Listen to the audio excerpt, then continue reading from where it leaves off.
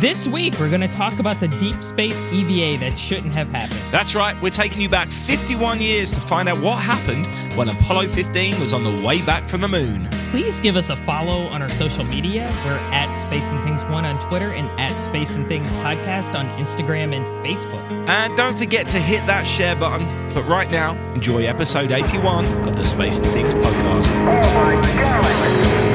Unbelievable, but is it great to done? You're listening to Space and Things with Dave Giles and Emily Carney.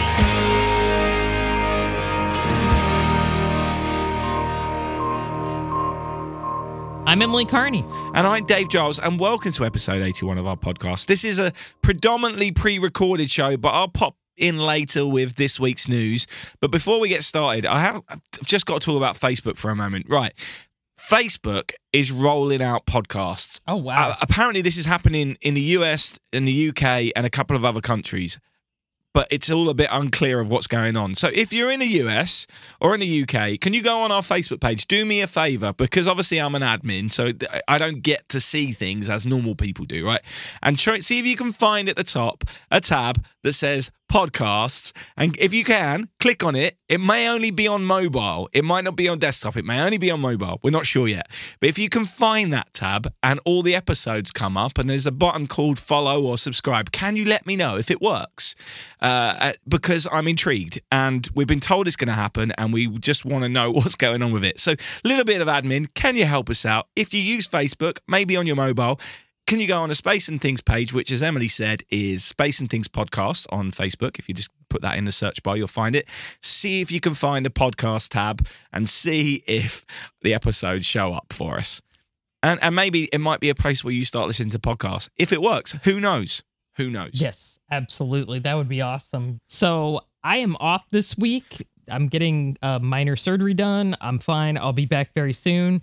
But we pre-recorded this episode today, which was last week. So we're doing a little bit of time travel. Yeah. But it's all good. But we think you'll enjoy this show a lot. Absolutely.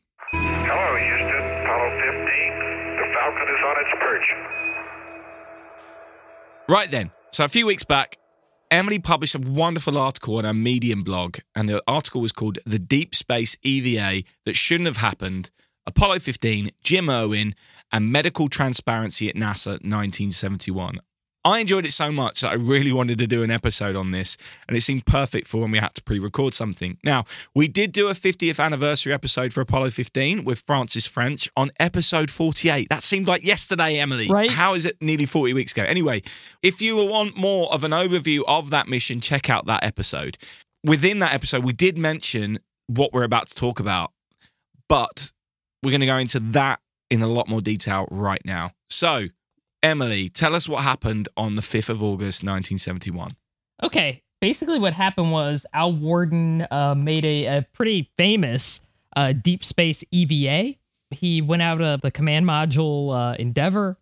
He really wasn't out of the capsule very long because he'd really practiced this in the water tank a lot. But he went out there to collect some film and to do some observations and stuff like that. But notably, it was the first deep space EVA, between the moon and the Earth. It was a translunar EVA.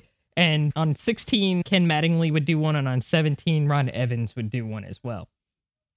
But one thing that a lot of people aren't aware of is Jim Irwin was standing in the command module hatch at the time to assist Worden out. And Scott, of course, was the commander, and he was still inside the capsule, probably monitoring systems and things like that. But both Scott and Irwin, when they were on the moon's surface, they had heart irregularities because all the potassium got leached out of their bodies on the moon. They got dehydrated. And Irwin especially did. When he was on the moon, he was suffering from something called bigeminy. And I'm not a medical expert. I had to consult with a friend of mine who's got a medical degree to write the article because I do not have that background. But he started to suffer from something called bigeminy, which I think is when your heart, the ventricles pump at the same time, which is really bad. So basically, he was in cardiac distress on the moon, and the decision on Earth was basically the head flight surgeon, who I don't think was actually assigned to Apollo 15, but I believe it became his command decision almost. The head flight surgeon, who was Charles Berry, was basically like, well, he's in a pure oxygen environment and he's being monitored. That's really all we can do. So their decision, the ground's decision at the time, and I want to make it clear that it wasn't the flight director's decision. Like, I know Jerry Griffin was the head flight director of that mission. That was not his decision. It was above him. I don't want to make it sound like a mission control screwed up. This isn't anything like that at all. I think it was above their heads, really. Basically, the decision was, we're not going to tell them.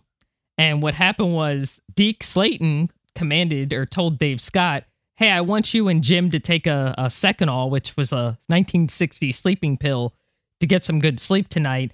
Al Worden can take one if he wants to. And Al Worden heard this and was like, that's weird. Why did they have to take one and I don't have to take one? He thought that was odd. And Scott heard the same thing and he thought that was odd too, because he was like, why are they prescribing us sleeping pills? Because, you know, if an emergency happens, we got to be on our toes. So Scott made the command decision that they were not going to take sleeping pills because he didn't want them to be impaired, because he didn't have that piece of information that they had suffered from heart stuff on the moon. And in the meantime, Jim Irwin, you know, was really tired. He was showing the effects of what was happening to him, you know? So after Irwin and Scott had come back from the moon, you know, they did go to sleep for quite some time. They got some rest. And pretty much the next day, it was something forgotten about. I guess Irwin's heart must have gone back to apparently normal around that time or something like that. And on August 5th, Worden went to do the translunar EVA. And having talked to Worden and having read Falling to Earth and having read the new book, The Light of Earth, I honestly think Al had regrets about it. Like, I think he was like, why didn't they tell us anything? Because I think Al's feeling was, if Jim had had a heart attack in the hatchway while I was walking in space, this would have been a bad thing. Like, we would have been in danger, you know? And I think that's what Al was freaked out about, and they didn't tell them anything. And I think Scott felt the same way. But here's another twist. None of them figured this out until after they returned to Earth, which was on August 7th. So all of them were really left in the dark about it. And almost 2 years later, Irwin had a heart attack, his first heart attack. And I don't know if we'll ever know, but it's theorized that what happened to him on the moon may have started the chain of, you know, him having heart problems that really plagued him until the day he died. I was really intrigued to write about it, not because I love, because you like digging up stuff from the past that's controversial. It's not really that. It's just, I was intrigued by the fact that sometimes when you read different accounts of the same story by people, there's a lot of differences. And I noticed with Worden and Scott's account, they were almost the same. Like, they really matched up. Like, yeah, nobody told us anything. Irwin's had a few differences. Like, Irwin basically said they told us all to take a sleeping pill, which runs a little contrary to what Scott and Worden said. But then I figured Irwin may have been so out of it and fatigued by that point, he may have just forgotten that. Also, he may not have given it as much thought as to what it meant as the other two did, because he was in that. Whereas the other two were thinking, why have they said that? He was just thinking, oh yeah, I need a sleeping pill, I'm exhausted. Rather than, why did they not ask Al to take one? He just may not have been able to process, so therefore never thought of it later on. Yeah, perhaps. Exactly. And like I said, I think later Al Worden really sort of regretted not knowing about it. And I think if Dave Scott and if Al Worden had been aware of this, they may have canceled the EVA altogether. I think Al would have been okay with that decision, because I think his attitude would have been more like, I don't want an emergency to happen. Or if they decided to go on with the EVA, I think Scott would have been in the hatch and not Irwin. And I don't know. The reason why I wrote it is because it was just bothering me. I'd gotten the sense talking to Al, you know, over the years that he was proud of it, but I think there was a small part of him that regretted it, because I think he was like, we didn't know what was happening with Jim, but they just did not have that piece of information at the time. If you fast forward, now it's 51 years later almost. I think now NASA's culture medically is pretty different. You know, we've heard about the story of an astronaut having a deep vein thrombosis in her jugular on the ISS. I think it was a woman astronaut. They never obviously released her name because of confidentiality, which is fine. And we've heard about other people on the ISS. Yeah, recently we announced that on the news, didn't we? Mark Van der Hey with his pinched nerve. Yeah, exactly. And the pinched nerve is kind of a minor issue, so it's not life-threatening or anything. But NASA's now pretty open about that stuff. I think maybe the culture also was, and feel free to agree or disagree with me. You might have some insight into this, but I think it was also the culture of, oh, we're these badass test pilots and nothing bad is going to happen to us, and we're kind of very macho and stuff like this. I think part of the culture with NASA was that too, because they didn't trust flight surgeons. Do you see what I'm saying? Yeah, you're probably right there.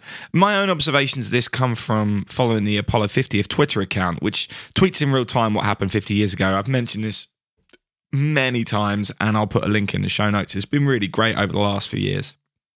Having spent time following what's been going on there, I'd say that actually there probably was a fair amount of openness to the public about what was going on, or definitely tried to be open.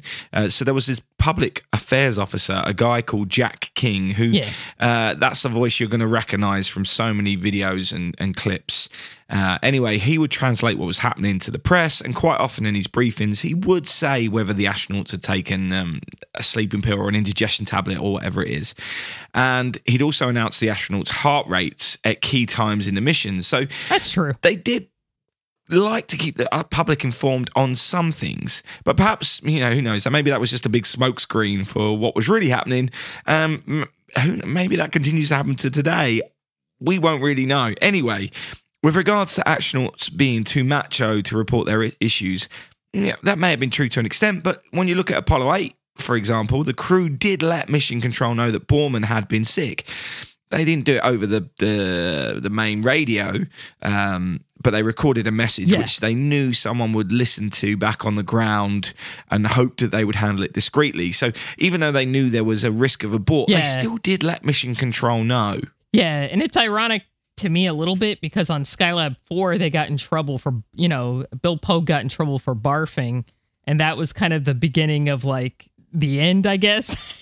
You know, he got, because they tried to cover it up because at the time, NASA's attitude was, okay, we can't have puking or any medical incidents because the space shuttle was being developed. And NASA really wanted to show that, okay, we're going to let, you know, regular people can fly on the space shuttle, right? We're going to have random people on the shuttle like you and me and stuff. And, you know, and who barfs first on Skylab 4? It's the Thunderbirds pilot, you know? So they really plugged it in like, you guys can't get that out there. But when they tried to, you know, deal with it quietly, NASA didn't like it, which I thought was kind of ironic. So that was the next medical story other than the Borman thing during Apollo that I could think of, but it was not an emergency. I mean, a lot of people barf in space when they first get there. It's just ironic that it was the guy who flew Air Force Thunderbird planes, you know? Yeah, I know we've gone off track a little bit from Jim Irwin's heart problems, but yeah, the space sickness problem does seem to hit people rather randomly, doesn't it? You can get it if you're a pilot who's flown thousands of hours in fighter jets, but someone who hasn't flown that much doesn't seem to get it. It does feel pretty random. Another incident that's just come to mind, which I can think of, is the Apollo 9 EVA, where Rusty Schweickart got space sickness, and as a result, the commander, Jim McDivitt, cancelled the EVA until he felt better. Obviously, they did it at a later time in the mission, but at first they didn't know that. They just cancelled it outright. And also, Apollo 7, they all suffered from head colds, and I don't think NASA tried to cover either of those things up. So it's certainly an area worthy of study to find out exactly what was and wasn't presented to the public and how accurately it was given out by NASA at the time compared to what we now know happened. The Rusty story is interesting, though, because of the similarities with the Jim Irwin case, right? So in this case, the EVA was cancelled at first because of him being sick, and if he'd been sick in the suit, that would have been a disaster. So Although Yeah. when he felt better, they did then allow him to perform the EVA. But you'd think that the same rules would then apply to Jim Irwin, right? So the main EVA on Apollo 15 was actually done by Al Warden, but all of the crew had to suit up and the cabin had to be depressurized. And Jim Irwin was, as you said, was going to be standing in the hatch. So if there was a chance he could be sick in that process, and obviously maybe not physically vomit, but have a heart problem, surely if there was a chance of that, they would have stopped the EVA. Maybe they didn't know how bad his heart actually was at that point. It's hard to say. I feel like some of what I wrote is almost speculative because, and I hate to bring this up because, I know Jim Irwin's family is out there, and I don't want to bring up anything painful for them, but for all we know, he could have had a heart issue before the mission that was undetected and nobody knew about it. It's not unheard of. No, absolutely. I know people in non-astronauts who, are just chilling and one day they call you up like, yo, I'm in the hospital. Like, what? Yeah, I'm having heart surgery. So it's really hard to say. But one thing that really gets me about, there's some pictures, and I want to give some shout outs. There's a few people in Space Hipsters who steered me to the right direction where to go. But the pictures of Dave's hands, oh my God. Oh, yeah, I know. Yeah. Yeah, you put them in the article, didn't you? Crazy stuff. Yeah, he wrecked his hands, like totally. Like his fingernails are just, my fingernails are painted black right now and they look like mine. I was like, wow, Dave's all goth. And then I was like, nope, that's not nail polish. That's no, he bruised his hands up really bad. Like he injured himself. Like that to me is like a testament of how hard those guys worked on the moon. I mean, really, they did everything. Oh my God.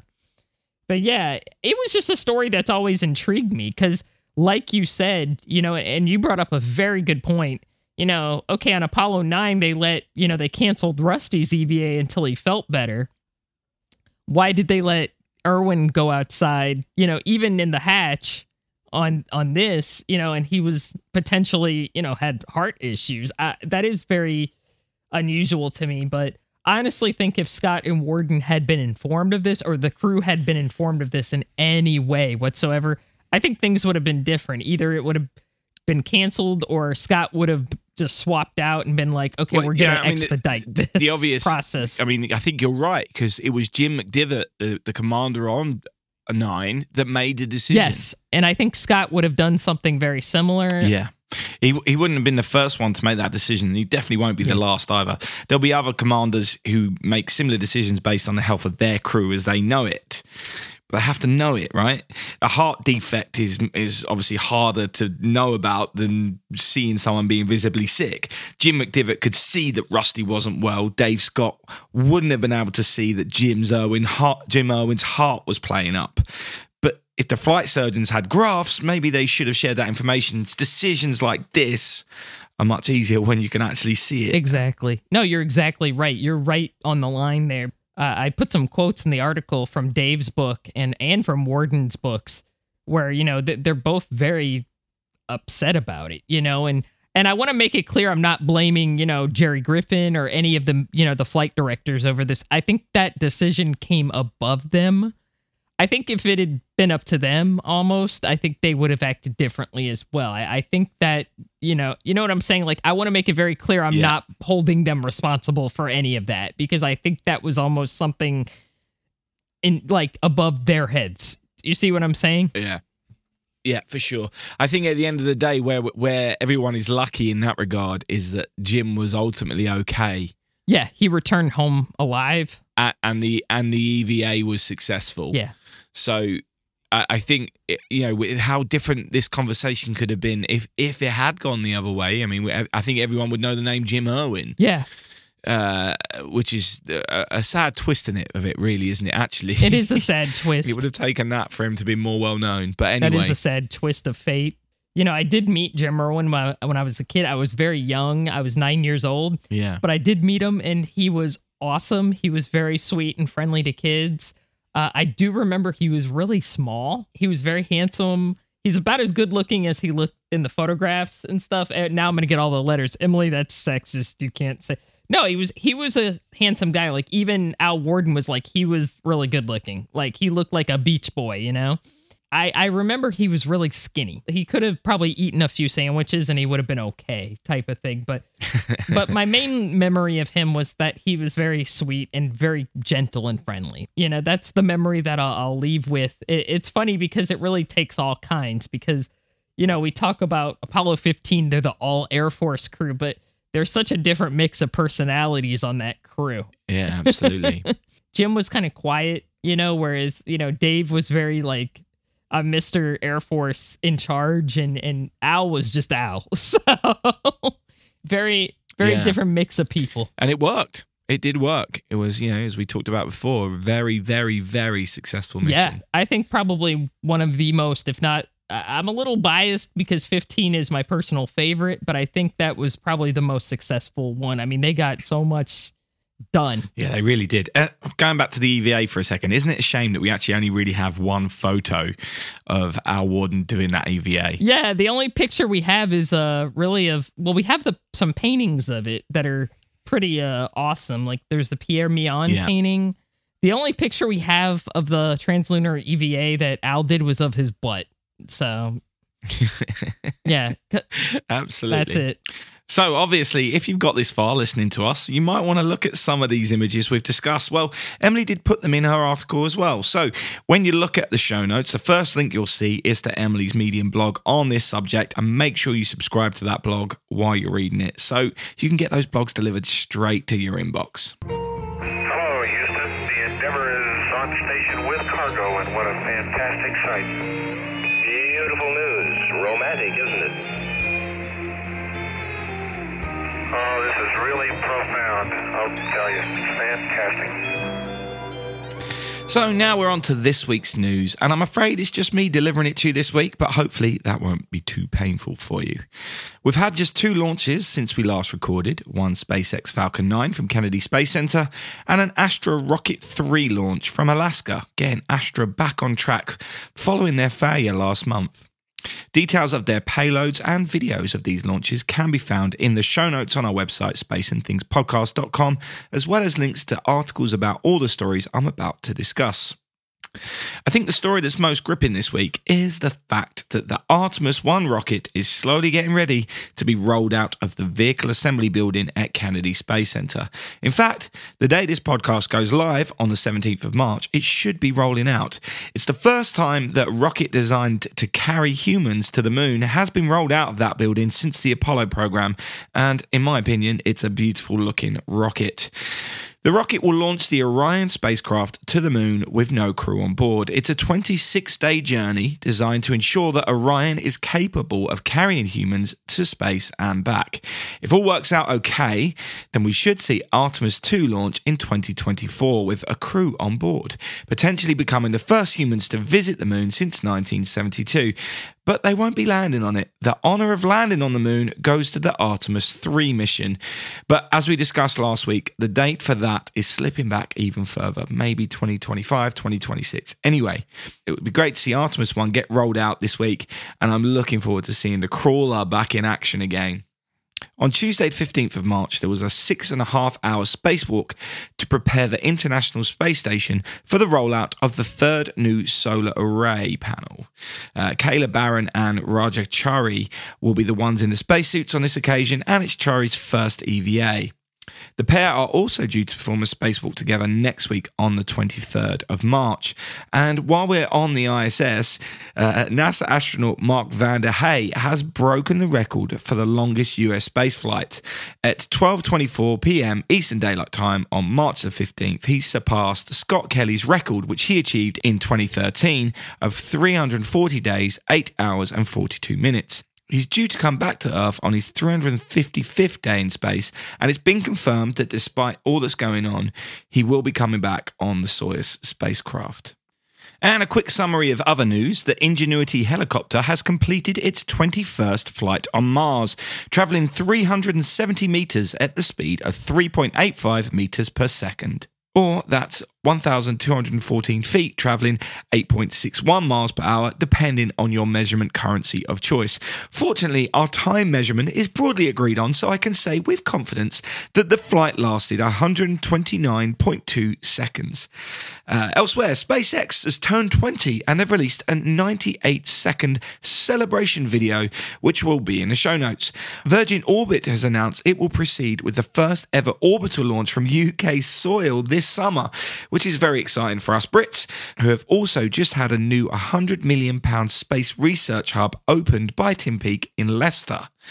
And finally, in now what seems like a tradition, Blue Origin have announced the celebrity that will fly on the next crewed suborbital flight due to launch on the 23rd of March. This time, it's actor Pete Davidson, who is, of course, dating Kim Kardashian. I'm sure that, just like me, you were both very aware of this and cared greatly about it. Anyway, I imagine as a result, the flight will be getting a lot of publicity, and hopefully that might inspire some youngsters to pay more attention to science and technology at school.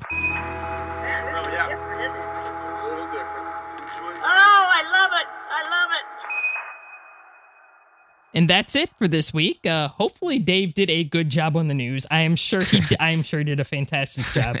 And thank you all for listening and for continuing to support our little podcast. It really does mean a lot. And don't forget to have a look on Facebook for us, as Dave mentioned earlier, and let us know if it's working.